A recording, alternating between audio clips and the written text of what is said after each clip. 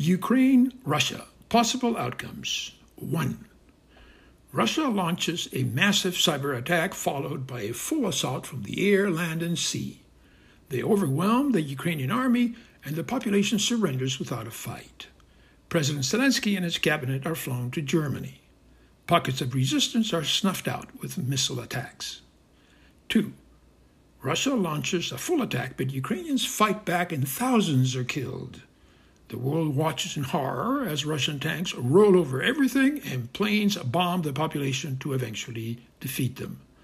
Zelensky and the cabinet leave for Poland to form a government in exile. The West refrains from combat as planned and opens the borders of Poland, Hungary, and Romania to war refugees. 3.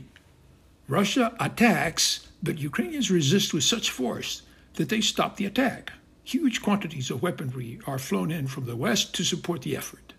President Zelensky calls for volunteers from the rest of the world to aid in the resistance. A Brigade for Freedom in Ukraine is formed. The world denounces the enormous loss of life and property, and a United Nations Security Council meeting is convened to sanction Russia, but China vetoes the motion, arguing that Russia is only defending itself from Western threats.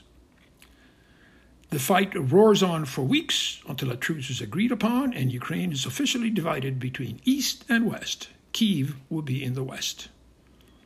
China, meanwhile, speeds up preparations to invade Taiwan. 4. Russia does nothing. They start to de-escalate and blame the West for goading them into a fight.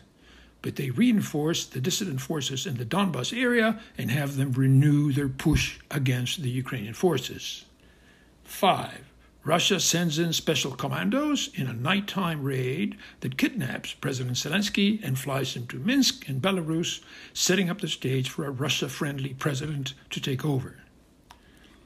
6. Errant missiles fired by Russia land in Poland and Hungary, inflicting human and material destruction and causing Western nations to ready for war in keeping with Article 5 of the NATO Charter.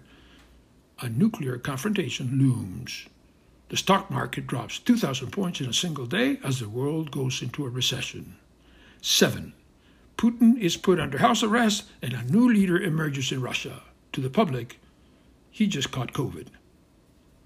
Oscar Valdez, Valdez with an S, oscarvaldez.net, Anchor.fm, Buzzsprout, Apple, and Google Podcasts.